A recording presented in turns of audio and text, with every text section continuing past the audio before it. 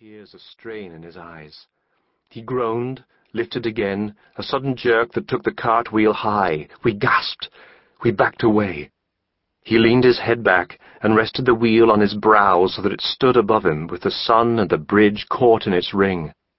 He shuffled on the cobbles, balancing himself with his elbows wide and his hands gripping the rim of steel. He grunted and hissed.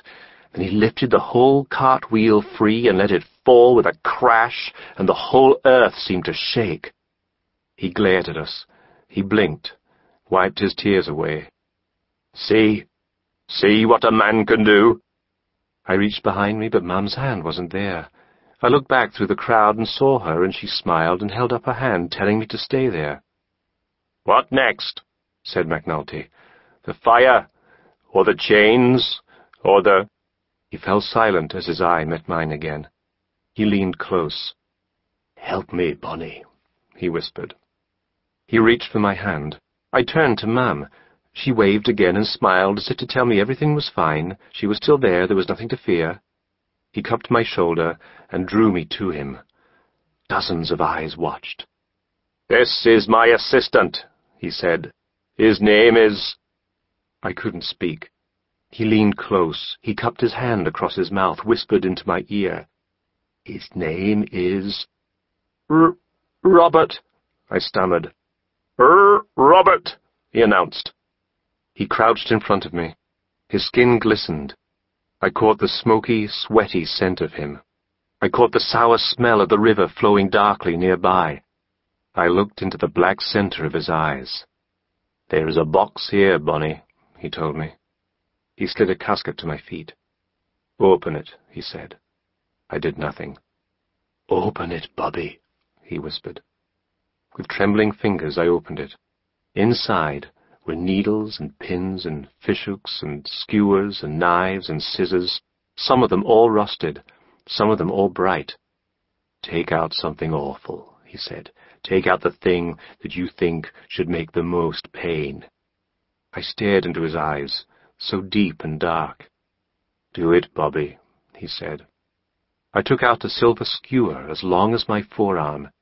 It had a Saracen's head as a handle. The point was needle-sharp. He shuddered. "Well chosen, Bobby." He stood up. He held the skewer between his index fingers for the crowd to see. "Who would dare?" he said. "Bobby." I looked up at him. "Bobby, pass the sack to them. Tell them to put their coins in it. Tell them they'll not see nowt until they pay." I just wanted to escape, but the bodies were packed before me. The faces were all smiles. Ma'am had her hand across her mouth. She widened her eyes. She raised her shoulders. She tried to go on smiling. "Do it, Bobby," he said. "Do the buggers think a man like me can live on fresh air? Pay, tell them. Get your money out and pay." I weakly pushed the sack into the crowd. McNulty barked his demands. Ma'am leaned far toward me, dropped 3 coins in. I wanted to reach out to her, grab her hand, get her to pull me away. Then McNulty snapped. "Enough, Bobby. They're tight-fisted crooks and they won't give us what we need, but to hell with them. Let's give them something to infect their waking and fire their dreams." I turned to him. He touched my cheek. He drew me to his side. He spoke to me as if no one else existed, as if there were just the 2 of us there beside the river on that brightening autumn day.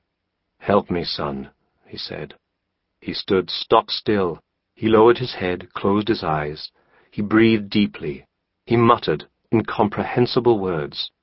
He raised his head, opened his eyes. He held the point of the skewer against his cheek. He looked blankly at the crowd. "Bobby," he said, "touch me if I cry out. Catch me if I fall." My heart began to race. I could hardly catch my breath. He held the Saracen's head and pushed.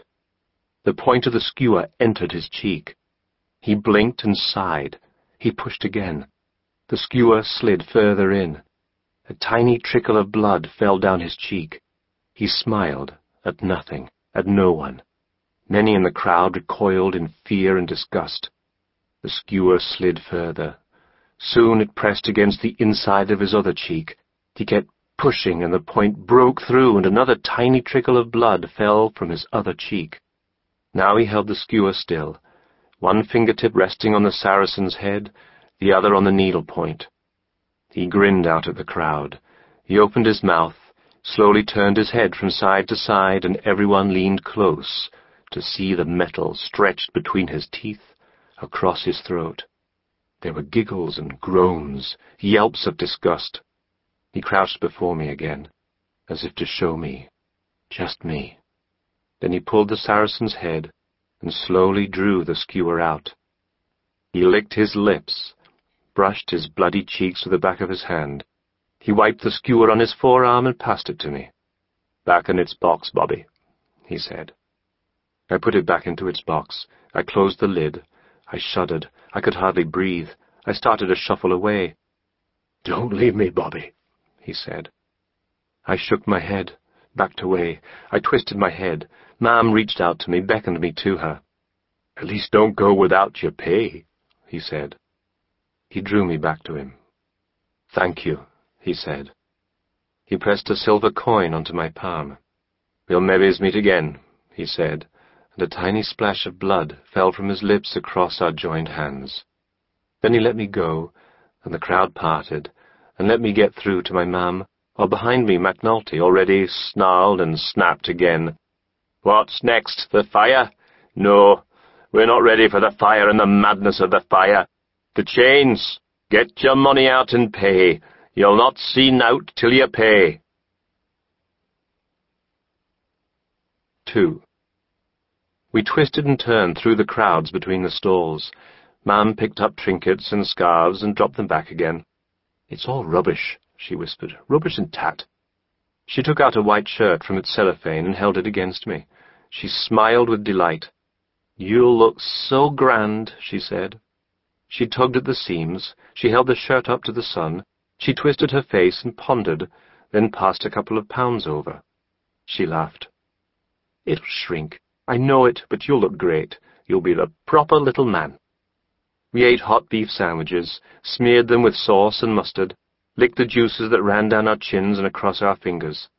We drank bittersweet sarsaparilla from a health stall. Then we moved away from the stalls and walked right by the water's edge. It flowed 10 feet below us. Seagulls hovered over the water and swooped for the scraps thrown by a bunch of children. The tide was turning, and the center was all eddies and swirls and agitation. Ma'am kept laughing, holding her face up to the sun. "I told your Dad the day would brighten," she said. "He's an old misery. All that autumn and winter nonsense." And she took my hand and hurried me forward. "Come on," she said. "Let's ride a lift up to the sky." The lift was inside the stone column of the bridge. We stood in the shade of the bridge's great steel arch. I spread my hands across its huge rivets. Traffic roared high above us. Nearby, a herring gull ripped at something bloody in the brown paper sack. A river bell rang. A distant ship hooted. When the lift came down, there was a little man inside sitting on a stool. "Come in, madam," he called. "And you, young sir." He pressed his buttons and pulled his levers. I saw how he couldn't keep his eyes off her as we shuddered up toward the sky. On a shelf at his side were a thermos flask, a sandwich box, and a notebook and a pen. He saw me looking. "I keep a note of everyone," he said. His eyes sparkled. "All my customers, just for memory's sake." I wanted to reach out, lift the book, look inside, and he knew it. "To you it'd be simply boring," he said. "It's nothing but dates and descriptions and weather reports." He shrugged. "I must do something to fill my days of rise and fall, rise and fall, rise and fall." He took the coin she handed him and opened the door with a flourish. "Here we are, then. Farewell, madam. Farewell, young sir." We stepped out onto the platform of the bridge. As the doors closed, he was already writing. "Beautiful, bright lady," I heard him say, "all dressed in red.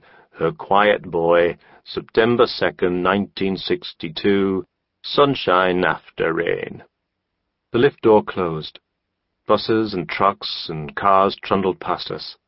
There was a stink of exhaust smoke. Ma'am stood at the parapet and stared down toward the river and the market. I crouched beside her and looked through the metal palings. The river swirled. Seagulls flew below us. Down at the market's edge, we saw the crowd around.